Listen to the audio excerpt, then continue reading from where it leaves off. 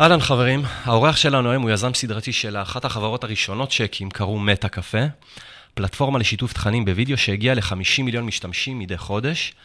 למיזם האחרון שהקים קוראים ב-Bancor, פרוטוקול שמאפשר מסחר בין מטבעות וירטואליים. באמצע חודש יוני השנה גייסה ב-Bancor סכום של $150 מיליון תוך שעתיים וחצי, דרך ICO, ואנחנו נרחיב על כך בהמשך. אז לאורח שלנו היום קוראים אייל הרצוג. אייל הוא מייסד וארכיטקט המוצר של ב-Bancor. אהלן אייל. אהלן. לא תכננתי לדבר איתך על זה, אבל ככה כשהגעתי לכאן והכנתי את הסטאפ, אז ראית את כל הציוד של השמה, ואמרת שפעם הייתה לך איזו להקה, ומה היה שם? כן, האמת היא, אני מנגן מגיל מאוד צעיר, התחלתי פסנתר בגיל 5 או 6. כן. סבתא שלי לימדה אותי, היא פסנתרנית. ואז עברתי קצת מורים, נגיד באזור החטיבה התחלתי להידלק על זה ממש, והתחלתי לנגן כל היום, הייתי מאלה שמופיעים בתיכון, במסיבת סיום.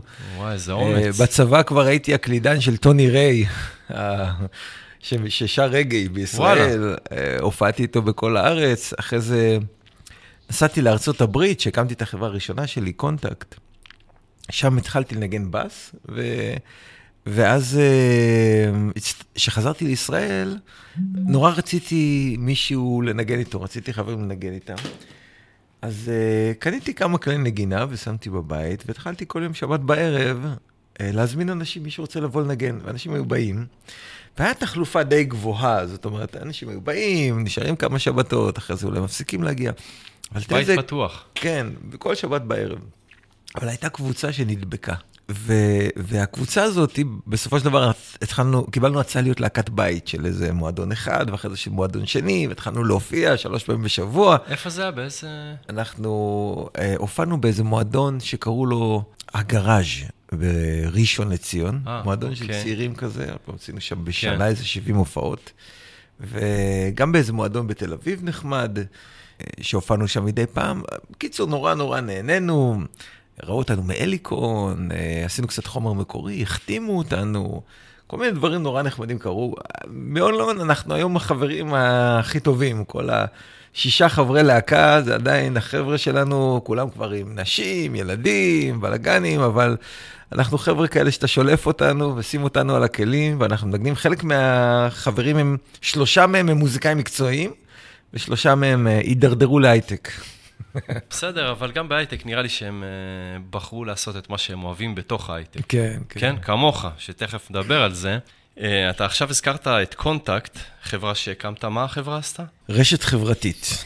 הייתה שילוב של פייסבוק ולינקדאין בשנת 98. עוד לא היה ווב אפס, אז בעצם עשינו אפליקציה שאתה מוריד למחשב. זה הרבה בהשראת ICQ. למעשה ICQ זה מה שדחף אותי להיות יזם. לפני זה... הוא נתן לך את ההשראה, יוסי ורדי זה היה, לא? כן. אני הייתי משתמש כבד ב-ICQ, בעבודה וזה, עם החברים, זה היה Happy 97 לדעתי, וראינו שזה גדל וצומח, ויום אחד מודיעים ש-AOL קונים את זה ב$400 מיליון, זה כאילו... זה היה שוק מוחלט, כי התחושה שלי זה שאני מסוגל מבחינה טכנולוגית לבנות דבר כזה. הרקע שלי, אני הייתי ב-8200, הייתי שם 4 שנים, בנינו הרבה מערכות על Windows, אז היה לנו ניסיון בתחומים האלה, באזורים האלה. זה נראה לי מדהים שקבוצה של אנשים בנו מוצר, עשו אותו ככה עם מרקטינג שהוא אורגני, זה המוצר הראשון שהיה ויראלי, הם המציאו את הווירליות, אם אתה חושב על זה, הם המציאו את ה-word of mouth באופן שאנחנו מכירים אותו היום, וצמח כל כך מהר ונמכר בכל כך הרבה, והחבר'ה עשו אקזיט מאוד גדול, ואני חושב שהם יצרו דור שלם של יזמים. אני שייך לדור הזה, אבל דור שלם של יזמים שראה את זה, לא האמין למה שהוא רואה, ואמר, אני צריך להבין קצת יותר טוב מה הולך פה, מה זה הדבר הזה, ואיך אני יכול להשתלב. אוקיי, אז איך בעצם זה מתקשר לקונטקט? זה ממש, בעקבות זה אנחנו ישבנו, אני ובן-דוד שלי, ארנון דינור, היום VC, מפורסם בישראל, אז אנחנו במקרה, יד הגורל, אם אתה מאמין במקריות, סיסקו קנו את החברה שאני עבדתי בה, ולקחו את ארנון כאינטרן מצאנו את עצמנו, שנינו עובדים באותה חברה בסן חוזה, בניין ליד בניין. אז גם כזה שיתפנו דירה וגרנו כזה ביחד איזה חודש, וכל החודש הזה אנחנו מדברים על ICO ומנסים לחשוב על רעיונות של מה אפשר לעשות. ובסוף התגבשו, האמת, שני רעיונות מהחודש הזה. שאתה יכול לראות מה זה רעיונות בפורמט שהוא עדיין לא מבושל. אז רעיון אחד היה, אני רוצה לדעת מתי יש ימי הולדת לחברים שלי. אחד הדברים שמשתמשים בפייסבוק היום, אבל, ואם ימי הולדת, מה הטלפון שלהם, ומה הכתובת שלהם, ושזה משתנה, ומה הסטטוס שלהם כרגע. אולי הם רוצים לספר משהו על איפה הם נמצאים, מה הם עושים, ומתוך הדבר הקטן הזה, התפתח קונספט שלם של social network, שבזמנו, עוד פעם, זה היה תוכנה, לא היה web apps. תוכנה שאתה מוריד, היא מתחברת לך לאוטלוק, לוקחת את כל הקונטקטים מהאוטלוק, לפאם פיילוט, לפי האימייל אדרס והמספר טלפון, היא מוצאת את הקשרים. ואז היא אומרת, אתה רוצה להתחבר לזה, ואז אתה יכול, כשאתה מתחבר למישהו, אתה מוסיף אותו כחבר, אתה יכול לבחור איזה כרטיס אתה רוצה לשתף איתו. למשל, יש לך את הכרטיס האישי ואת הכרטיס העסקי. אז בעצם אתה יכול לבחור לשתף מידע שונה עם כל חבר. וזה עשינו ב-98. עכשיו, זה היה תחילת הבועת .com. אנשים שמדברים היום על הבועה, אני הייתי הבועה. זה הייתי. כן. אני הייתי במעגל של דן שילון, ובעובדה עם אילנה דיין, ועל העמוד הראשי של דה-מרקר, גייסנו איזה $16 מיליון, הבאנו בכירים מ-Excite. אני זה הבועה. כן, זה האיזימניה, אז נכון? כאילו לא היה כל כך קשה לגייס. תראה, לנו זה באמת לא היה קשה. אנחנו גייסנו יחסית הרבה, ויחסית מהר. לא היה לנו קשה לגייס, אבל במקרה שלנו אני נותן לגמרי את הקרדיט לזה, לעובדה שאתה נכנס לחדר של VCs, ואתה מוכר להם את הקונספט של סושיאל נטוורק, והם לא שמעו על זה בחיים. כן. אתה מספר להם על הרעיון של כאילו אנשים מחוברים, ואז עכשיו אני יכול לשלוח לך משהו, ולדבר איתך ולעשות ככה, ותראה איזה רשת של אנשים, העולם צריך את זה, לא? כן. וזה איזי סל, זה איזי סל. ברמה של פגישת שותפים, אומרים לנו, תחכו 10 דקות בחוץ, קוראים לנו אחרי 10 דקות, ואומרים, בסדר, אנחנו משקיעים, כאילו ברמות האלה, כן. ממש איזי סל. ב-2000, אפריל 2000, שוק קרס, ותוך חודשיים נהיה דיבור שהאינטרנט אאוט, ואי אפשר לגייס יותר כסף לדברים שקשורים לאינטרנט. אנחנו מאוד האמנו בקונספט של סושיאל נטוורק, גם בשנת 2000. אמרנו, זה הולך לקרות, וזה הולך להצליח. ונורא היה לנו חבל שאף משקיע בעולם לא רוצה להשקיע באינטרנט, ובאפליקציות אינטרנט וברשת חברתית למעשה. פתאום כולם רצו להשקיע בדברים שקשורים למובייל, דבר שקרה 10 שנים אחרי זה. היה את התקופה של הוואפ, אם אתה זוכר. זה היה הדיבור. ואנחנו ניסינו ללכת אחרי הסנטימנט של השוק, אבל זה לא לקח אותנו לשום מקום טוב. אוקיי, אז איך הסתיים? היינו צריכים לסגור את החברה באמת? בשנת 2001, פשוט לסגור את החברה. וואו. כן. יש משהו שלמדת מזה, ככה, כן. בתהליך הזה של הסגירה? כן. אנחנו בינינו, אני זוכר, אני וארנון דיברנו, שאנחנו נמצאים בסוג של הזיה קולקטיבית, שכל האנשים האלה חושבים שהאינטרנט מת. כל הבכירים שהבאנו, הבורד שלנו, כולם מדברים איתנו שזה, וזה היה מאוד ברור לנו שזה מאוד זמני, וזה לא היה ברור לאחרים, אבל הייתי צעיר, והייתי תמים, ולא היה לי את הביטחון שיש לי היום באמונות שלי, ולכן אנחנו נתנו לעצמנו להיסחף, אחרי הסחף של אותם מנהלים, בכירים, מנכ"לים וסמנכ"לים שמספרים לנו שאנחנו צריכים לעשות פיבוט לתחום אחר, כי האינטרנט, בינינו, אם זה היה קורה לי היום, עם הידע שלי וההבנה שלי היום, והשוק קורס בצורה כזאת, ואף משקיע לא מוכן להשקיע בתחום, מה שאני עושה, אני מוריד את הברן רייט שלי לשליש, ואני ממשיך לעבוד עד יחלוף זעם. אבל לא הייתי מספיק מנוסה אז. זה הסטארט-אפ הראשון שלי, הייתי בן 25, בשביל לקחת מהלכים כאלה. טוב, אז 2.5 אחרי קונטקט, הקמת את מטה קפה, שהייתה בעצם פלטפורמה לשיתוף תכנים בווידאו. איך הגעתם לזה? זה היה לפני יוטיוב, נכון? כן, זה היה לפני יוטיוב. הרבה לפני. למעשה היה לזה כמה גלגולים. התחלתי לספר לך קודם שהיה לנו 2 רעיונות מאותו חודש. זה היה תוכנית מגירה? אז הרעיון השני, זה היה, בוא נעשה משהו שמאפשר למצוא את הבדיחה הכי מצחיקה בעולם. עוד פעם, אני אומר לך 98, אין וידאו, אין אודיו באינטרנט, בקושי יש תמונות. בוא נעשה משהו שמסוגל לתת לכל אחד לפרסם בדיחות, והמערכת תהיה מערכת חכמה, שהיא תראה כמה אנשים אוהבים את הבדיחה, כמה חשבו שהיא מצחיקה, ונמצא את הבדיחה הכי מצחיקה. לעשות רייטינג כזה. זה קצת דיג רדיט, אם אתה מכיר את ה... כן, כן, כן. קצת, וזה היה הניצוץ. זה גדל למיזם של ממש ב-99, יחד עם בחור בשם שוקי ניר, שלימים נהיה מאוד בכיר בסנדיסק, שנקרא אילול, ככה קראו לחברה, והיא עשתה בעצם אפליקציה שמציגה לך בדיחות וקריקטורות, או נותנת לך לעשות פאבליש לבדיחות וקריקטורות, והבדיחות הכי מצחיקות הם אלה שהגיעו להרבה אנשים, בעוד שהדברים הפחות טובים לא יזכו לתפוצה כל כך גדולה. וזה היה הצלחה מדהימה. זה הגיע עוד פעם ל-150,000 משתמשים מאוד מאוד מהר, והרבה התלהבות. זה גם קרס, יחד עם הבועה, שבשנת 2000. זאת אומרת, גם החברה הזאת עברה בדיוק, היו לכם שתי חברות מקבילות?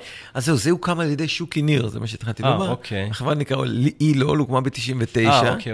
וגם היא סבלה באופן מאוד מאוד דומה לקונטקט, מההתפוצצות של בועת.com, ובסופו של דבר גם נסגרה. כן. אני, אחרי קונטקט, ממש כמעט מיידית, אמרתי, טוב, אנחנו חייבים לעשות את הדבר השני הזה, ואז כבר חשבתי על זה בפורמט של וידאו. זאת אומרת שמה שעשינו באילול אפשר לעשות עכשיו, אבל עם וידאו ועם תכנים יותר מגניבים, כי בתקופה הזאת גם כל הזמן קיבלתי אימיילים מהאנשים עם וידאוים, attached to the email. זה היה הדרך שהיו מפיצים וידאוים ויראליים בשנת 99. אז כל הזמן קיבלתי את הוידאוים האלה, וזה רק חיזק לי, ואמרתי, וואו, וזה הרעיון הזה, אפשר להתרחב. בשנת 2001 כבר דיברתי על לעשות את זה, השנתיים לא יכולתי לגייס לזה כסף, ניסיתי. הצלחתי רק ב-2003 לגייס לזה כסף, $50,000 לפי וולואציה 0. ממי? מחברים. אני שמתי שם איזה $20,000, וזה היה המניות שלי. כאילו לא, וולואציה 0 באמת. וכך מת הקפה התחילה. התחלנו לבנות את זה ולעבוד על זה. עכשיו, בתקופה הזאת הבנוי היה מאוד מאוד יקר. ולכן בנינו את זה גם כתוכנה שאתה מתקין, ובעזרת פרוטוקולים של פייל שיירינג, אז אפשר להעביר את הוידאו ממחשב למחשב, ואתה לא צריך לשלם על בנדווידט. וככה זה עבד. זה היה גם הצלחה נהדרת, אנשים אהבו והורידו, והעלו מלא סרטים, וקראו דברים נהדרים. ובאיזשהו שלב, המחירים של הבנדווידט התחילו לרדת, משמעותית. ואז עשינו פיבוט. אמרנו, אנחנו הולכים לעבור ל-Web Experience. לתת כל החוויה מהווב, עם סטרימינג, וככה כאילו למדנו ועשינו את זה, ושחררנו את האתר שלנו די בקרוב לזמן שיוטיוב שחררו את שלהם. אז אנחנו היינו לפניהם בתחום, אבל לנקודה של ובסייט אנחנו הגענו די ביחד, אבל הם עשו משהו אחר לגמרי. בגלל שאנחנו היינו ההום פייג' שבו אתה רואה בעמוד הבית את הוידאוים הכי טובים, הכי מצחיקים, הכי ויראליים באינטרנט, וזה כל הזמן מתעדכן, וזה כל הזמן חדש, ואנשים באו וצפו בהמוניהם. ברגע שהתחלנו לשחרר ששחררנו את הוובסייט, אנחנו צמחנו מ-4,000 משתמשים ביום ל1,000,000 משתמשים ביום בטווח של חצי שנה. זאת אומרת, צמיחה מטורפת. יוטיוב לא צמחו כל כך מהר, כי הם היו פלטפורמה להוסטינג של וידאו. כמו פליקר, הם הגדירו את עצמם, אנחנו פליקר של וידאו. כמו שאתה שם תמונות בפליקר, בוא שים אצלנו וידאוים. ושם את הוידאו אצלנו, עכשיו תיקח את זה עם embeddable player, שים את זה באתר שלך. ואנחנו, הפוקוס שלנו היה, אנחנו נביא לך את הוידאוים הכי לעיתים, הכי טובים בעולם. ומאיפה אתם אוספים את הוידאוים האלה? כל אחד יכול לעלות. אוקיי. אבל כל המנגנון שלנו היה בשביל להבין מה חם, מה טוב, מה מוצלח. זה באמת הרבה יותר דומה לרדיט וידאוס. יש סאב רדיט של וידאו. זה הרבה יותר דומה לזה מה שבנינו. שזה פספוס ענק בפונקציית מטרה שלנו. ולמה פספסנו בענק? אני בעיקר. כי לא הבנתי מה זה לונג טייל. לא הבנתי את המשמעות של הזנב הארוך. ובווידאו אני חושב שזה המקום שזה בולט יותר מכל תחום אחר. הזנב הארוך בווידאו, זה אומר, אם תסתכל עכשיו, תסתכל על הווידאוים הכי פופולריים בעולם, תראה מיליארדים פה וזה. יוטיוב יש להם מיליארדי צפיות ביום. הווידאוים הכי פופולריים, אפילו לא 1% מהצפיות שם. זה פיצי, זה קטנטן. שלא נדבר על הווידאוים שפונים לכולם, כי תסתכל גם על הווידאוים הכי פופולריים, זה מוזיקה. הם פופולריים פשוט מנגנים אותם שוב ושוב ושוב. תחפש וידאו שהוא לא וידאו שאתה רואה פעם אחת, כי הוא מצחיק, כי הוא שנון, כי הוא חכם, whatever. זה כלום, זה אחוז קטנטן מהשוק. כמעט הכל זה לונג טייל. אני הולך ליוטיוב, אני רואה דברים על בלוקצ'יין. מי רואה דברים על בלוקצ'יין ביוטיוב? קבוצת מיעוט. אתה תלך, אולי תראה דברים אחרים שמעניינים אותך, אבל כך 10 אנשים בחדר, אף אחד לא רואה אותו דבר. ויוטיוב, בגלל המבנה שלהם, בגלל שהם היו פליקר לוידאו, הם בעצם היו מושלמים בשביל הלונג טייל. והם אפילו חיזקו את הלונג טייל, שהם הראו לך related video. אתה רואה וידאו, אז הוא מראה לך וידאוים עם אותם keywords. אז פתאום אתה נכנס לעולם, ואתה לא משנה באיזה שפה אתה תמיד תיכנס לאיזשהו עולם, ואתה תראה את הוידאוים הדומים, גישה מאוד מאוד שונה ממט הקפה, והרבה הרבה יותר אפקטיבית. מן הסתם, את זה אנחנו יודעים בדיעבד. דבר מצחיק שזה שהשותף שלי בזמנו, אריק צ'רניאק, הוא יום אחד בבוקר מגיע אליי למשרד, זורק לי על השולחן, אומר לי, הנה כתבה סופר מעניינת בוויירד, על הלונג טייל. טוב, בואו נדבר קצת על בנקור. ככה, לפני שנתחיל לדבר על זה, ראיתי איזה סרטון פרומו מעניין שלכם, שמתאר את התפתחות טכנולוגיית הבלוקצ'יין מביטקוין דרך איתריום ועד לבנקור. אתה יכול ככה לתאר בכמה מילים, אנחנו אחר כך גם בפוסט שבאתר נעשה לינק לסרטון הזה, אבל אתה יכול לתאר בכמה מילים ככה לפני שאנחנו מתחילים לדבר על זה, על האבולוציה? כן, בטח. כשאני ראיתי את ביטקוין פעם ראשונה, זה היה במאי 2011. כן. והדבר הזה זעזע את עולמי, בצורה חיובית, אבל אני פשוט נדלקתי מיד. הפעם היחידה שזה קרה לי לפני זה, זה ששמעתי על האינטרנט, אני מאמין, זה היה ב-94. וביטקוין, הוא תפס אותי אחרי שא', באמת הקפה, צברתי המון ידע במה זה פרוטוקולים מבוזרים. שכמו ביטורנט וקאזה, אם אתה זוכר שהיה פעם, כל מיני מערכות שהן מבוזרות, שאין להן מרכז. דבר השני, זה שקצת לפני ביטקוין, אני ככה התחלתי לצאת ממט הקפה ב-2010, והתחלתי להיות צרכן של הלונג טייל או וידאוס. התחלתי לראות מלא סרטים והרצאות וזה, גם גיליתי שאני לא צורך אינפורמציה טוב שאני קורא, הרבה יותר טוב אני מסוגל לצורך מהקשבה. כאילו אני מסוגל, ספר ייקח לי חודשיים לקרוא ויומיים אם אני אקשיב לו. זה גם אני, זאת הסיבה שאני אוהב את הפודקאסטים, כי אין לי סבלנות לקרוא, אני צרכן גרוע של טקסט, אם זה לא פסקה, גג 2, אין לי סבלנות לקרוא את זה. זה מעייף אותי, וזה לא טוב. אבל הקשבתי פודקאסטים, אודיובוק, אפילו דוקומנטרי, שאתה מקשיב להם ואתה מקבל כמעט את כל הvalue. מהבוקר עד הערב, 10 שעות ביום, זה פשוט משך אותי, זה ריתק אותי, זה סקרן אותי. אתה יודע, שנכנסתי למט הקפה, ב-2003 לא היה שום דבר אונליין. שיצאתי, פתאום יש לי זמן לנשום, יש מידיה כאילו, long tail of media ב-2010, שאתה לא מאמין. אז כאילו רק חפרתי וחפרתי, והגעתי לכל מיני פינות נידחות של האינטרנט, כולל אתרי קונספירציות ודברים כאלה, ודווקא באחד אתרי קונספירציות היותר איכותיים, נקרא קורבט ריפורט, אז למדתי שם, אחד הדברים שלמדתי שם, זה איך כסף עובד בעולם. שזה דבר שזה נראה לך קונספירציה כל כך מגוחכת שאתה לא מאמין, שאתה הולך ובודק את הדברים בוויקיפדיה, ואתה אומר, וואלה, זה כאילו ככה זה עובד. רק בשנים האחרונות התחילו מאמרים אפילו בעיתונים לדבר על איך כסף עובד, אבל המנגנון הוא די בלתי נתפס שאתה לומד אותו בפעם הראשונה. ונתפס כמאוד בעייתי, כמאוד ריכוזי, כמנגנון שליטה כמעט.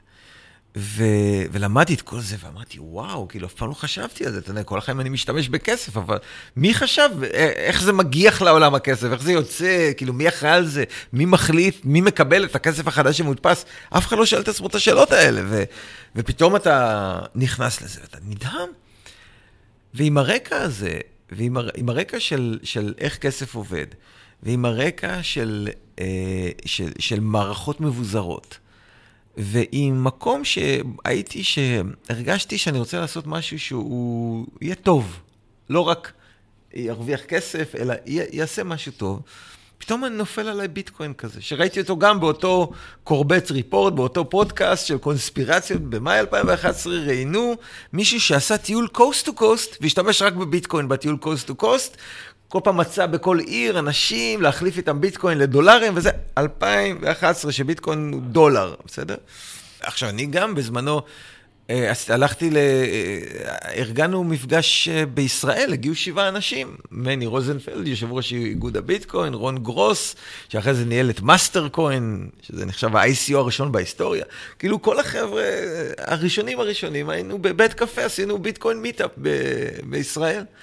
זה ממש היה בהתחלה של ההתחלה, אבל ברגע שאני ראיתי את ביטקוין, באמת, ראיתי את הפתרון לכל הבעיות האלה שצברתי במשך לכל שראיתי ונתקלתי, פתאום ראיתי פרוטוקול שמממש מטבע. עכשיו, הרעיון שיש לך פרוטוקול שמממש מטבע, זה כמו להגיד, 1,000 אלפי הבדלות, אבל פרוטוקול שמממש דואר. לוקח את כל הדואר בעולם ואת כל הרשויות הדואר, ופתאום יש פרוטוקול, שמה זה פרוטוקול? זה שפה בין מחשבים, הגדרה של שפה, כמו עברית רק של מחשבים. כן. ובזכות השפה הזאת, עכשיו כולם יכולים להתחבר למערכת דואר אחת מרכזית, שעוד פעם היא מבוזרת, היא לא מרכזית, שעושה את כל מה שמכתבים עשו לפני זה. והיה צריך מאות ואלפי שנים של מוסדות שנתנו לנו שירות של העברת מכתבים, פתאום פרוטוקול עושה. ופה יש לנו פרוטוקול, שפרוטוקול בהגדרה שלו הוא מבוזר, כי זה שפה כמו עברית, עברית היא מבוזרת, אין מרכז לעברית, כי כל מי שמדבר עברית הוא חלק מהעברית. אז גם פרוטוקול זה דבר מבוזר, שמממש מטבע, ובעצם יוצר מטבע שאף אחד לא יכול לשלוט עליו, אף אחד לא יכול לצנזר אותו, אף אחד לא יכול לעצור אותו, צריך לסגור את האינטרנט בשביל לעצור דבר כזה, ואף אחד אפילו לא יודע מי עשה אותו. וב-2011 כבר היה בכל מקום בעולם אפשר להמיר את המטבע הזה לדולרים, ליין, זה כבר התחיל. וזה היה נראה לי פשוט מהפכה מאוד גדולה. לא יכולתי להגדיר במילים למה, אבל הבנתי שזה משהו מאוד מאוד גדול. ואיזה חודש יכלתי להתעסק רק בזה. הרבה אנשים זוכרים, כי שלחתי לכל האדרס בוק שלי, לקחתי את כל הכתובות אימייל שלי, כתבתי אימייל מאוד ארוך ומפורט, אמרתי חבר'ה, זה העתיד. 2011, תקנו ביטקוין, זה העתיד של הכלכלה. עכשיו, אני יודע שטעיתי, חשבתי שזה יקרה הרבה יותר מהר. אני הייתי בטוח שזה יקרה תוך כמה חודשים, כי זה נראה לי כזה מדהים. אבל אז למדתי בדרך הקשה, שאם מישהו לא מגיע עם אותו רקע, עם אותם תפיסות, אז הוא לא התלהב מביטקוין, כמו שאני התלהבתי ממנו, ששמעתי ממנו פעם ראשונה. להפך, הרבה אנשים שדיברתי עם על ביטקוין אמרו לי, מה, זה קשקוש, זה שטויות, מי צריך את זה, יש בנקים, יש כרטיסי אשראי. זה היה הגישה של הרוב. ולאט לאט ניסיתי ללמוד לדבר על זה, מאוד קשה לדבר על הנושאים האלה, זה גם נושא שהוא מאוד אמוציונלי להרבה אנשים. כל פעם שאתה מדבר על נושאים של כסף והכלכלה והבסיס, זה כאילו הבסיס החברתי שלנו. במיוחד, אגב, אם אתה מדבר עם מישהו עשיר, זה שמתי לב לפאטרן הזה די בהתחלה, אם אתה מדבר עם מישהו מאוד עשיר, ואתה מדבר איתו על מטבע אחר, הוא לא מודע לזה לדעתי לגמרי, אבל אתה רואה את הפחד בעיניים, ובהחלט בהתנהגות, ובאנטי. כי רגע, אני בזכות זה שיש לי ממטבע שכולנו מסכימים עליו, מה זה עכשיו אתה מביא לי חדש? זאת אומרת, זה נושא מאוד טעון שמדברים על כסף. והתחלתי וחפרתי, וניסיתי לחשוב מה אני רוצה לעשות בעניין. היה לי כמה כיוונים, רעיונות, דיברתי. כן. בסופו של דבר זה התכנס לכיוון של לעשות את AppCoin, שזה בעצם חברה שהקמנו ב-2012, שנתנה לכל אחד את היכולת ליצור מטבע ומרקט פלייס שמחובר אליו.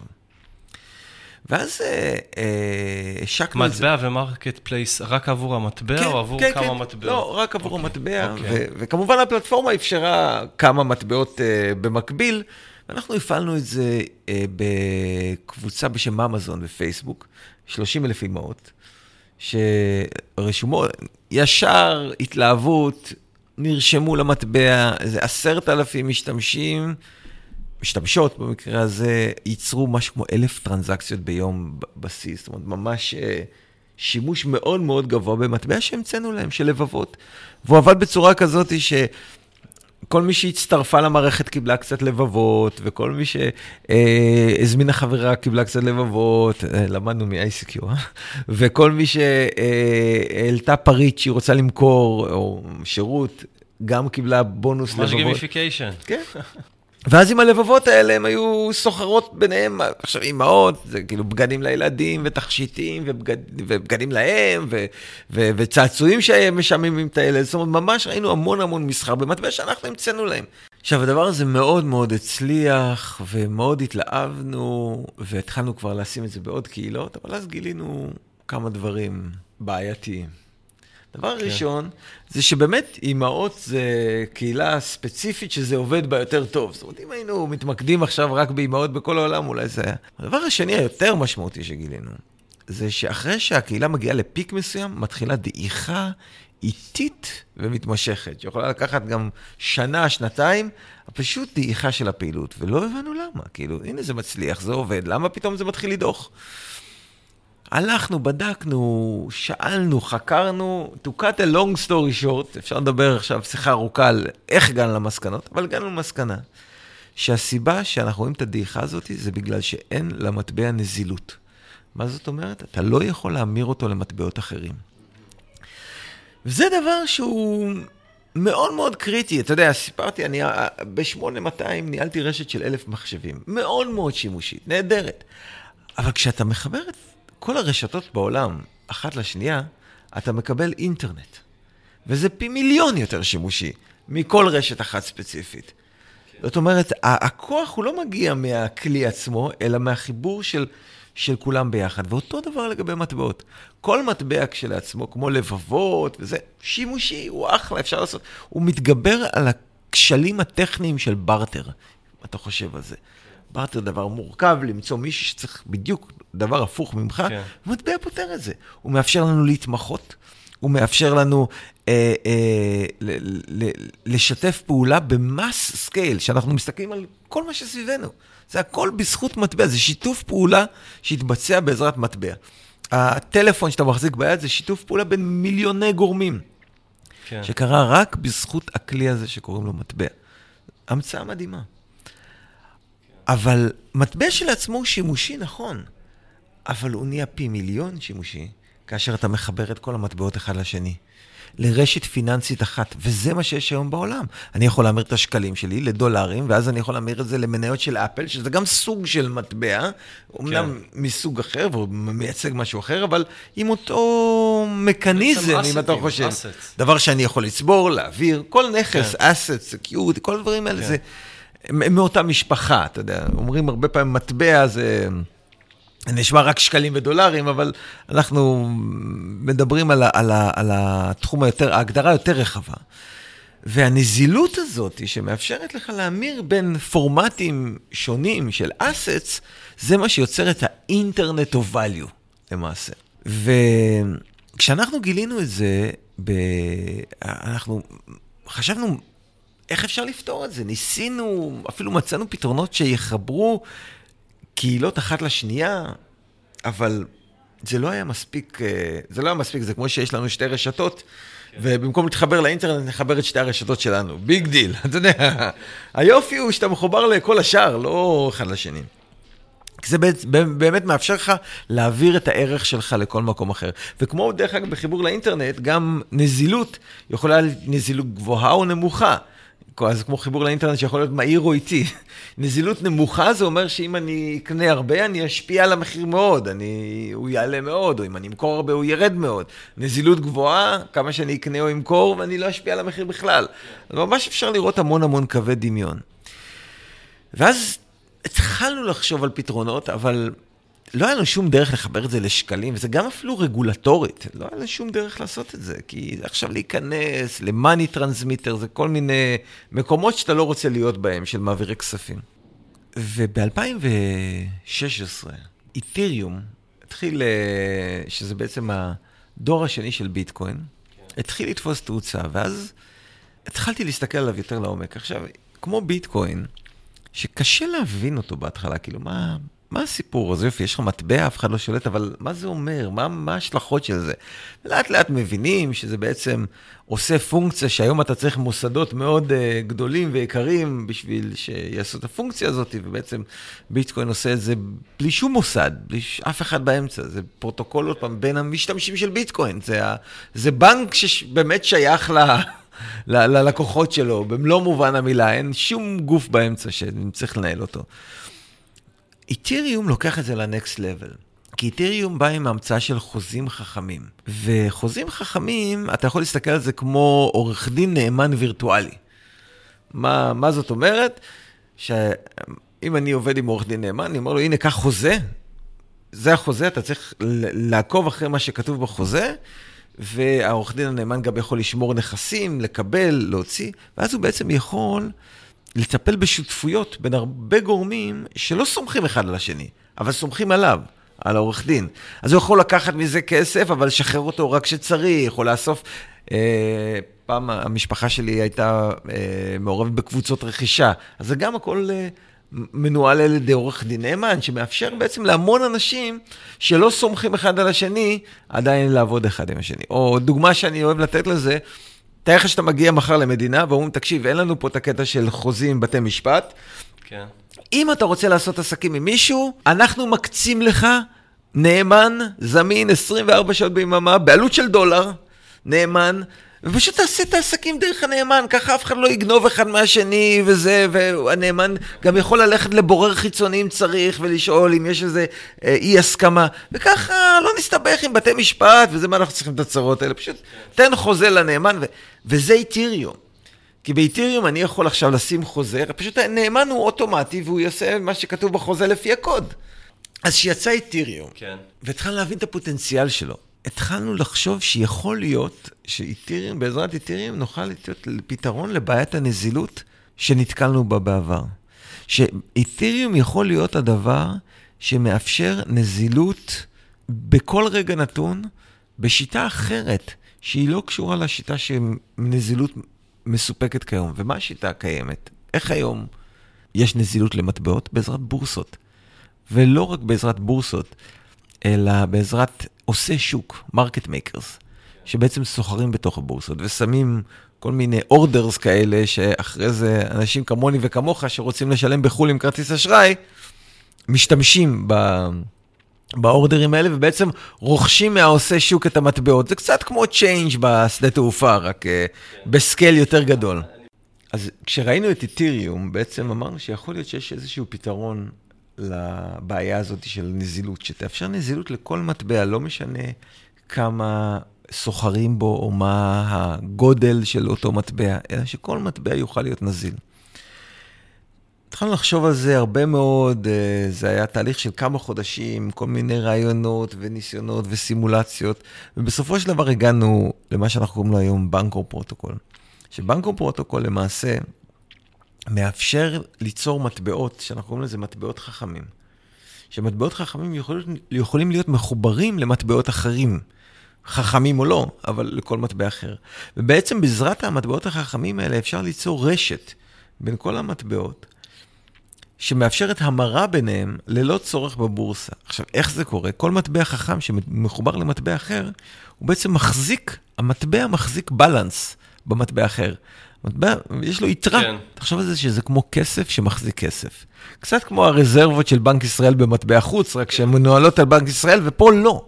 פה בתוך החוזה החכם של המטבע, שלא שייך לאף אחד ומנוהל על אף אחד, העורך דין הנאמן הווירטואלי הזה, אתה הנפקת מטבע פודקאסט, נקרא למטבע שלך, והמטבע פודקאסט שלך יכול להחזיק בלנס, יכול להחזיק יתרה באיתר, המטבע של איתריום, שהוא מאוד מאוד סחיר.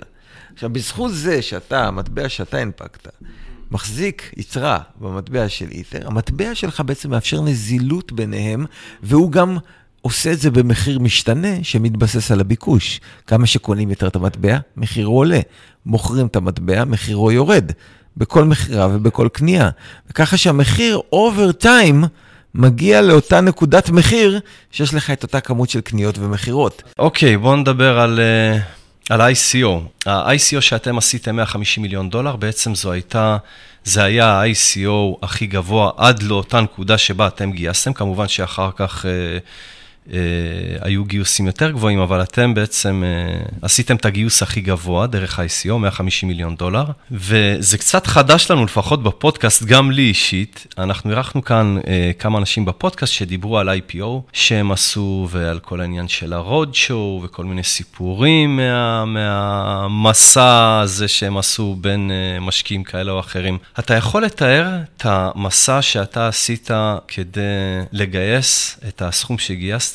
קודם כל הייתה ההחלטה לעשות ICO, שזה כן. משהו שקראנו עליו באינטרנט, בגלל שהיינו מעורבים באתיריום ושמענו שיש מי שעושה ככה, ואתה בהתחלה לא מבין מה זה, אתה מסתכל, מתחיל לקרוא, רואה ICOים שעשו, מה הם גייסו, מה המודל שלהם.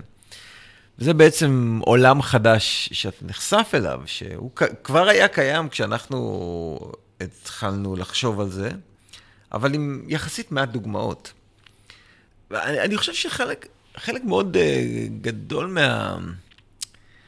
מההתלבטות, בוא נגיד, מהקושי, זה היה להבין מה המודלים שעומדים מאחורי ה-ICO הזה, איך זה עובד בדיוק, מול מניות, מול כן. מטבעות, איך זה עומד אחד מול השני, ואז אתה בכלל לומד שאיתיריום, שעשו ICO הכי מוצלח בהיסטוריה, שערך המטבע שלהם עלה ב-100,000% מהיום של ה-ICO. 30 סנט ל$300, זה לא רע. אז כשאתה לומד על זה, על דברים כמו איתיריום, אתה רואה שמדובר במוסד ללא כוונות רווח. איתיריום זה פאונדיישן, זה קרן ללא מטרות רווח. אוקיי, אז רק בנקודה הזאת, אז מי שעושה ICO, איך הוא מממן את הפעילות שלו? הוא צריך כן להרוויח כדי לממן את הפעילות. אם הוא לא רוצה לרווח, נניח שהוא לא רוצה לרווח אישי, שזה לא הגיוני, כי אתה יודע, שצריכים להתפרנס ממשהו. אני אסביר, זאת אומרת, ויטליק, אני לא יודע אם הוא מכר את האיתר שלו, ויטליק מי שהקים את איתיריום. אני לא יודע אם הוא מכר את האיתר שלו, לא, אבל אם הוא לא מכר, הוא היה שווה היום $300 מיליון, האיתר שלו האישי. כן. אז אתה יכול לחשוב שזה לא קשור לרווח האישי שאנשים עושים, כי גם אם העמותה היא ללא כוונות רווח, זה לא מונע ממי שהקים את הסיפור להרוויח הרבה מאוד כסף. בזה שהוא מחזיק במטבעות. בזה שהוא קיבל מטבעות בהתחלה. אז זה דבר אחד, אבל אם המטבעות זה מטבעות שמייצרים אותם ומתחילים לעשות חוזים בין אנשים, אז איך מממנים את הפעילות הזאת? אז הם גייסים $150 מיליון, ואז אנשים מתחילים לסחור במטבעות? יש הון של $150 מיליון? לא. איך זה עובד? אני אתן את הדוגמה של איתיריום. כן. דוגמה טובה. כשאיתיריום התחילו, הם באו ואמרו, אנחנו מאמינים שצריך חוזים חכמים לבלוקצ'יין, למטבעות קריפטוגרפיים. ואמרו, בוא נעשה את הרשת של איתיריום, יש מטבע שהוא איתר, אבל יש גם חוזים חכמים, ועם חוזים חכמים אפשר לעשות את כל הדברים המעניינים שדיברנו עליהם קודם. אז אמרו, אבל אנחנו צריכים כסף בשביל לבנות את זה, אז בוא נמכור את המטבע איתר, שהולך להיות אצלנו במערכת, בוא נמכור אותו לציבור, מי שרוצה לקנות, שיקנה. רצו לקנות, קנו $18 מיליון מטבעות של איתר. לקחו את $18 מיליון, והתחילו לפתח, ובנו, ועשו את המוצר הזה שאנחנו מכירים בתור איתיריום, ועכשיו כל אחד יכול לבוא ולהתקין ולהריץ איתיריום. ואיתיריום התחיל, והיה לו הרבה בעיות, וקשיים, וכשלים, התקדם, ולאט לאט נהיה ברור שהדבר הזה מספק אלטרנטיבה הרבה יותר טובה מ-early stage VC לעשות ICOs נוספים, כמו איתיריום, אבל לדברים אחרים. שזו פלטפורמה כל כך טובה, שהיום כבר 75-80% מהגיוסים של early stage קוראים עליה, ולא ב-VCs מסורתיים. שזה הדיסרפשן הכי גדול וחזק שאני אי פעם ראיתי לאיזשהו תחום בכל חיי כיזם. זאת אומרת, זה כאילו, וזה בתחום שלי, זה יופי. אז זה הצלחה גדולה. עכשיו, בגלל שזה הצלחה גדולה, איך אנשים עושים את ה-ICOs באיתיריום? הם מעבירים איתר. כשאתה רוצה, מה שנקרא, להשתתף ב-ICO שאני עושה, אתה צריך להעביר לחוזה של ה-ICO איתר. אז זה דורש ממך שיהיה לך איתר. אם אתה רוצה להשקיע $1 מיליון, אתה צריך $1 מיליון באיתר. כן. אם אתה לא היחיד ויש מיליון אנשים שרוצים, מלא אנשים צריכים לעשות איתר. מה זה עושה למחיר של איתר? מקפיץ אותו לשמיים. מה זה אומר? זה שהדבר הזה שקוראים לו איתיריום הוא לא חברה בעם, הוא כלכלה. כלכלה מבוססת מטבע. והכלכלה הזאת, אני קורא לזה אונליין אקונומי, כלכלה מקוונת, כמו קהילות מקוונות, יש קהילות רגילות, אופליין, יש קהילות מקוונות, אז זה כלכלה מקוונת, שכל הכלכלה היא סביב גיוסי הון, בעזרת הנפקת מטבע. והכלכלה הזאת, ככלכלה לגיוסי הון בעזרת הנפקת מטבע, הצליחה בטירוף. מה שאומר שהכלכלה צמחה, ושווי המטבע עלה ב100,000%. עכשיו, כלכלה אמורה להיות נון פרופיט. כלכלה מטרתה היא לא להשיא רווח. מטרתה של כלכלה היא לצמוח ברמת הפעילות שלה. איך ישראל מודד את הכלכלה שלה? GDP. כמה זז? מה שווי המטבע? ככה תמדוד את הכלכלה. אל תמדוד את הכלכלה לפי כמה ירוויחה, כי היא לא מנסה להרוויח. ואיתריום, מה שהם הקימו, הם בעצם הקימו אונליין אקונומי, שזה דבר שאי אפשר היה להקים פעם. כי לא היית יכול להנפיק מטבע. רק בעולם שבו אתה יכול להנפיק מטבע, שאי אפשר לצנזר אותו, אי אפשר לעצור אותו, הוא בשליטה של המשתמשים שלך, הוא סקיור, רק אז אתה בכלל יכול לחשוב על האופציה של להקים אונליין אקונומי. לפני זה אין לך את האופציה הזאת בכלל. ביטקוין זה אולי האונליין אקונומי הראשון שנוצר, שזה גם אם אתה חושב על זה, הרבה מאוד חברות למטרות רווח, שהן תחת אותה מטריה של מטבע ביטקוין וכלכלת הביטקוין. זה מה שאנחנו רואים שם. באיתריום זה גם קרה עם גיוס הון. זאת אומרת, איתריום ממש גייסו כסף לצורך הקמת הכלכלה, הקימו את הכלכלה הזאת, שהייתה הצלחה אדירה, וצמחה מאוד, וכולם מבסוטים. המשקיעים, היזמים, וגם ה-early adopters, שהיה להם איתר בהתחלה, והשתמשו, ופתאום זה שווה 30 סנט, $300, כולם מבסוטים.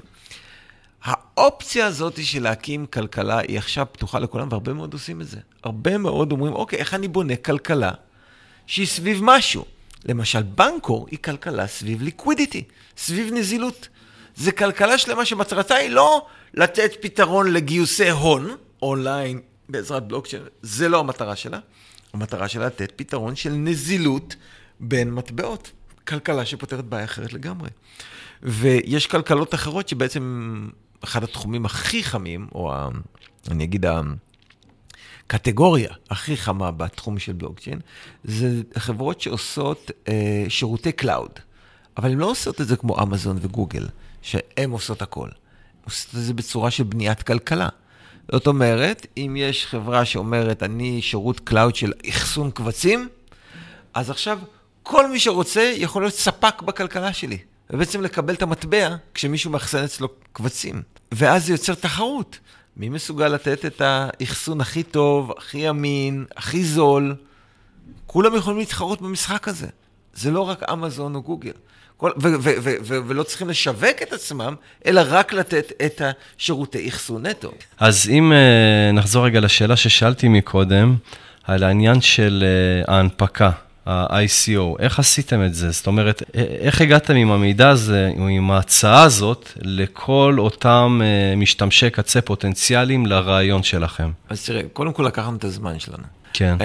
אנחנו עבדנו על ה-ICO הזה, הייתי אומר, 7-8 חודשים לפחות. וואו, אוקיי. דבר שני, אנחנו נכנסנו לתחום של ביטקוין מ-2011.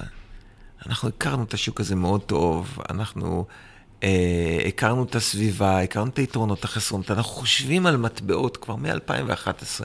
אז היינו מאוד מתקדמים יחסית להרבה מאוד שחקנים אחרים בשוק ברמת ההבנה שלנו, וברמת השפה שלנו, וברמת המרקטינג שלנו, כי כבר אנחנו תוכנים את הדברים האלה לא מעט. מהיום שראיתי את ביטקוין, והקבוצה הזאת שככה התגבשנו, ה-co-founders שנמצאים איתי פה, אז אנחנו נדלקנו מהרגע הראשון, אנחנו חיפשנו מה הדבר הכי טוב לעשות איתו, וניסינו גם כל מיני דברים אחרים בדרך.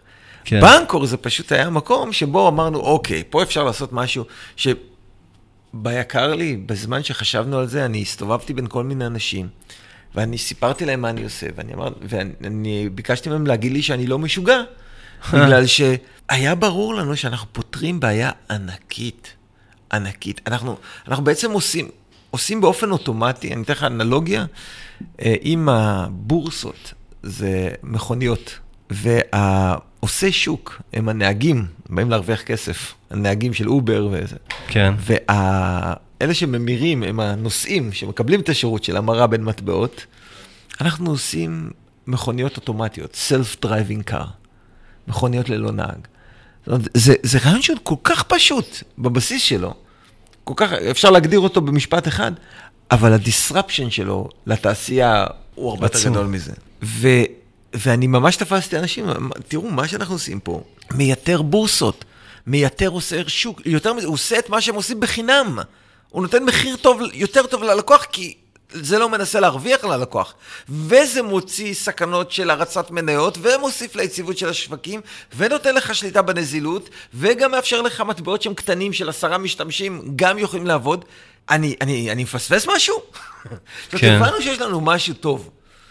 והאתגר שלנו תמיד היה הסברתי. אנשים לא הבינו מה זה, כי זה כמו שאנשים לא הבינו ביטקוין בהתחלה, כמו שאנשים לא הבינו חוזים חכמים למה זה טוב, עד שראו שאיתר ב$30 מיליארד, אז אמרו, רגע, אולי זה מעניין חוזים חכמים. כן. וזה היה האתגר שלנו מההתחלה, שהבנו שיש לנו משהו מאוד מאוד מאוד טוב, האתגר היה הסברתי, איך אני גורם ליותר אנשים להבין את זה, וזה מה שעשינו ב-ICO, כתבנו ונסענו להרצאות, וזה פשוט הסברנו במשך המון זמן, במשך המון נסיעות, להמון אנשים. אז בעצם עשיתם מסע הסברתי כדי להגיע לכמה שיותר אנשים, ולהסביר להם את הרעיון שלכם. וכתבנו מלא בבלוג שלנו, והיינו בקבוצות טלגרמים שהתחילו מ-300 ו-800 ו-2,000 ו-3,000 איש, ושואלים שאלות ואנחנו עונים. שואלים ברדיט ואנחנו עונים, ושואלים בביטקוין טוק, וככה תוכנים, ועכשיו אנחנו באים עם קליימים גדולים, אז אנשים רגע, לא יכול להיות. אז הרוב יגידו, לא מעניין אותי, אני לא מאמין להם, אבל אלה שחופרים, התחילו לשאול שאלות. כן. המון עבודה כזאת, ולאט לאט the word gets out, ואנחנו גם היה לנו יתרון לדעתי, שאנחנו הצוות הראשון שעשה ICO, שמורכב מאנשים, שהניסיון שלהם, והיכולות שלהם, והידע שלהם, באים מה-consumer, end user application. כל מי שעשה לפנינו הם יותר כאילו אנשי בלוקצ'יין, וטכנולוגיה, וחתימות, וכל מיני... אנחנו, אתה יודע, אני בניתי אתר וידאו של 50 מיליון איש, השותפים שלי בנו משחקים בפייסבוק של מיליוני אנשים, אנחנו כאלה שצריכים לעשות דברים פשוטים, נוחים, כיפים, לכולם, לא, אנחנו לא טכנולוגיסטים, אנחנו לא מייצרים טכנולוגיה כמו שאנחנו מייצרים חוויה. ואני חושב שזה מאוד שיחק לטובתנו, כי באמת בנינו דמו מאוד יפה של המוצר, אנשים יכלו להשתמש בו, לשחק בו, לראות, היה לנו a lot to show for. עד היום חברות עושות ICO, הן לא מראות לך דמו של המוצר, רובן. אנחנו באנו לפני ICO עם דמו של מוצר שלנו, עם כל הפונקציונליות הבסיסית ומעבר, עובדת. כן. אז זה סיימתם לבנות לפני שהנפקתם.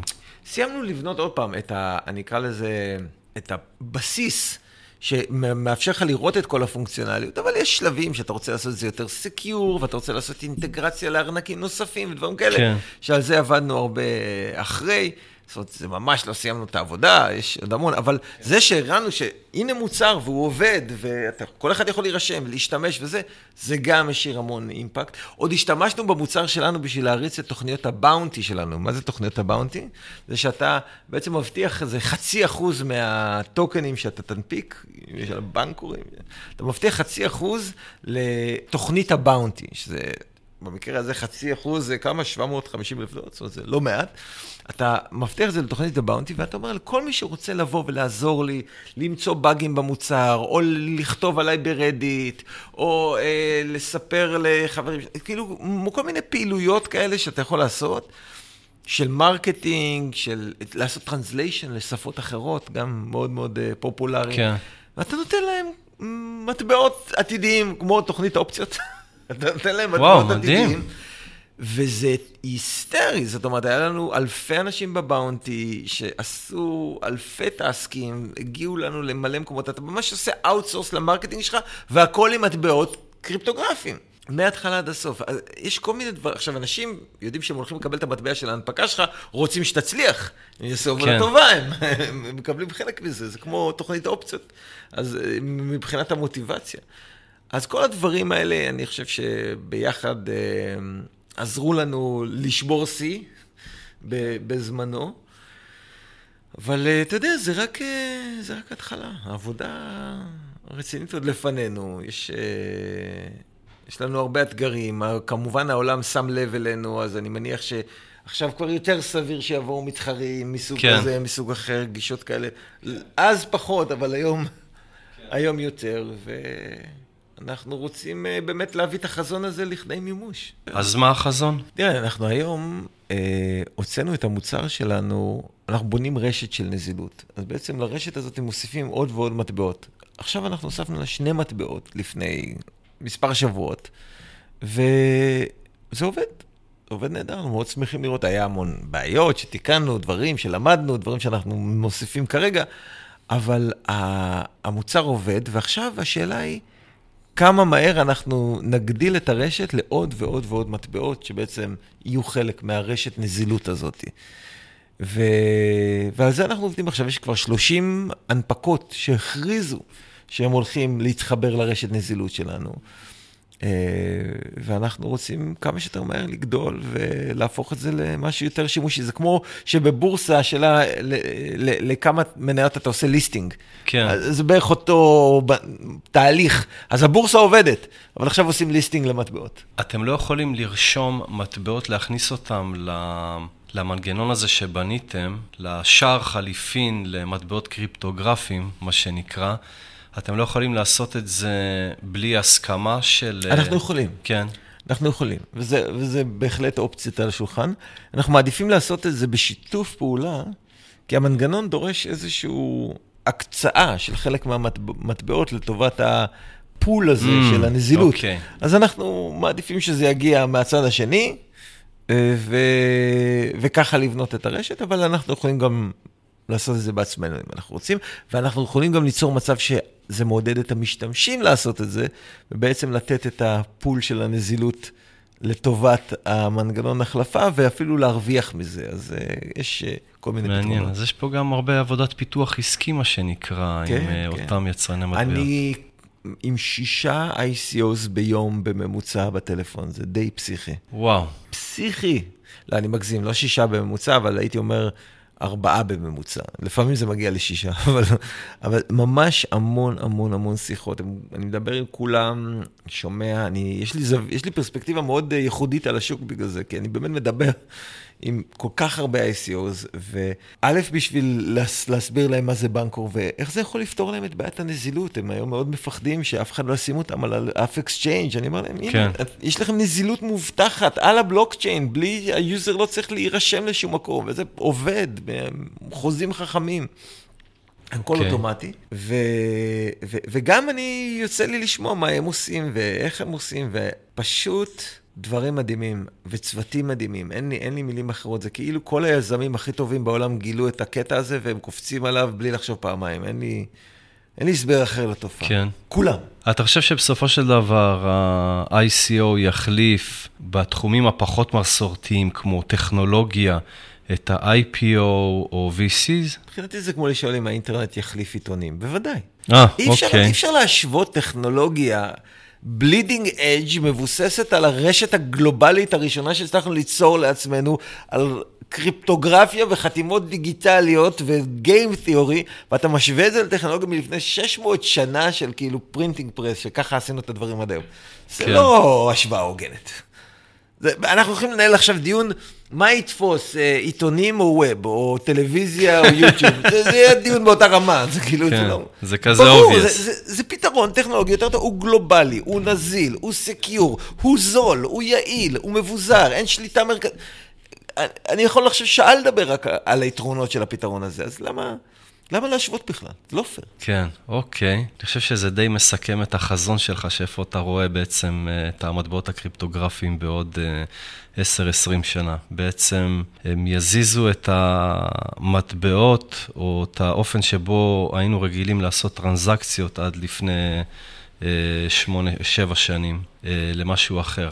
אני חושב שהם יעשו משהו הרבה יותר משמעותי מזה. אני נותן דוגמה. תיקח עכשיו אנשים מימי הביניים, תגיד להם, Welcome to Israel, בואו, הגעתם לדמוקרטיה, מי אתם רוצים שיהיה השליט? תצביעו לו. הם יתבלבלו. הם יגידו, מה זאת אומרת לבחור אותם? מי המלך? שהוא יחליט. מי המלך פה? לא, אין מלך, אתם לא מבינים, זה עובד אחרת, יש לכם בחירה, וזה... מה השתגעתם? זה כאילו, הם לא יבינו אותך. זה מה שחווה עלינו היום ברמה, זה מה שאנחנו חווים היום ברמה אחרת. מה פתאום אתה יכול, יש לך בחירה? איזה מטבע אתה רוצה להחזיק? מה בחירה? שקל, או אולי דולרים מתחת, אבל מה זה בחירה? כן, יש לך בחירה, כי פתאום יש כל מיני מטבעות, וכל מיני אופציות, ואתה יכול לבחור איך אתה רוצה להחזיק את ההון שלך, ותנחש מה. כשאתה בוחר איך אתה רוצה להחזיק את ההון שלך, באיזה מטבע, אתה מחזק את הכלכלה שאתה משתייך אליה, ואתה מחליש את הכלכלות שאתה פורש אליהן. יש כאלה שיגידו שזה הרבה יותר משמעותי מלבחור מלך, לבחור מלך חדש, מלבחור זה, בהצבעות דמוקרטיות. בגלל שיש לך את השוק חופשי אמיתי. אנחנו לא חיים בשוק חופשי, שוק שבו יש מטבע אחד זה לא שוק חופשי, זה שוק נשלט. זה שאני יכול לבחור מה לעשות עם המטבע הזה, זה לא הופך את זה לשוק חופשי. שוק חופשי, קפיטליסטי אמיתי, זה שוק שיש לך גם בחירה באיזה מטבע אתה משתמש.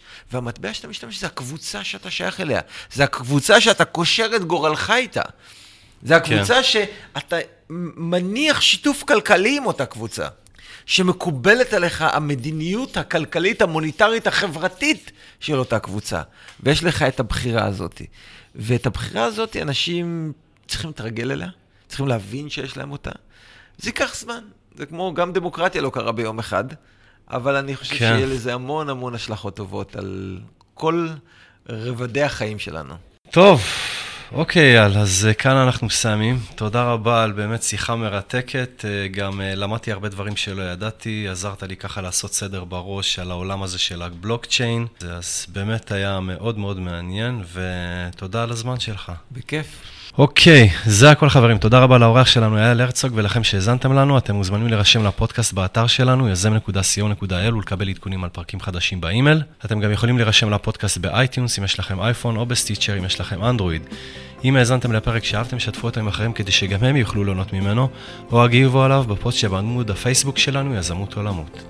אז זהו, שיהיה לכם המשך שבוע נפלא ולהשתמע בפרק הבא.